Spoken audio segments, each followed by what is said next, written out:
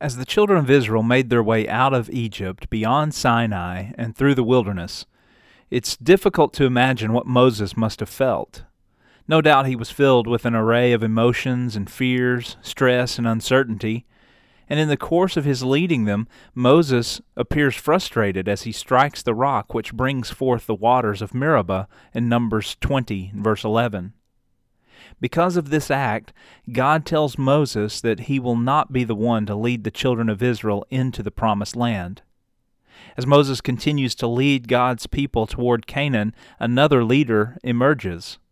Joshua seems to be the perfect individual to lead the people into Canaan as they fight to take hold of the land that God had sworn to their forefathers. Moses would give the eventual blessing to Joshua, and God would place him in charge after the death of Moses. Joshua now finds himself in the leadership role of a lifetime.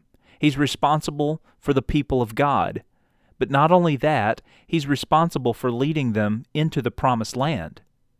He knows there will be many battles that they'll have to fight, but he's obviously up for the challenge. Joshua had already displayed his ability to lead a military action through Israel's victory over the Amalekites in the Sinai Peninsula in Exodus 17. And even though Joshua is an experienced military leader, there seems to be no possible way he was without anxiety and fear as he realizes he is now responsible for such a great number.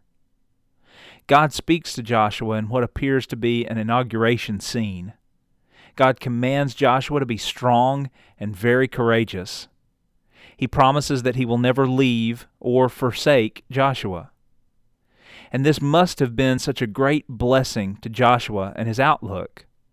He trusts in God and knows that God will lead as Joshua leads God's people.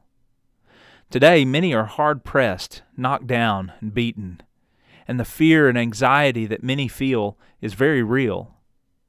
Sadly, people look to so many other sources to relieve their fear and anxiety, stress, and uncertainty. But God is the one who supplies all our needs according to His riches that are found in Jesus Christ.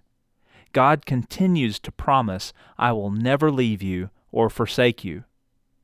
Just as God did with the Israelites, so He will do with us.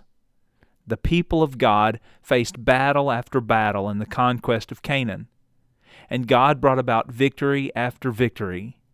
He'll do the same for us today. As we face the battles of this life, anxiety, confusion, depression, fear, frustration, grief, pain, and stress, God is at work in us to bring about victory after victory. It's up to us to put our trust in God, knowing that He is faithful. And what a blessing it is to know that God loves and cares for us. And may we ascribe to Him all glory and praise as He brings about our victory over this life.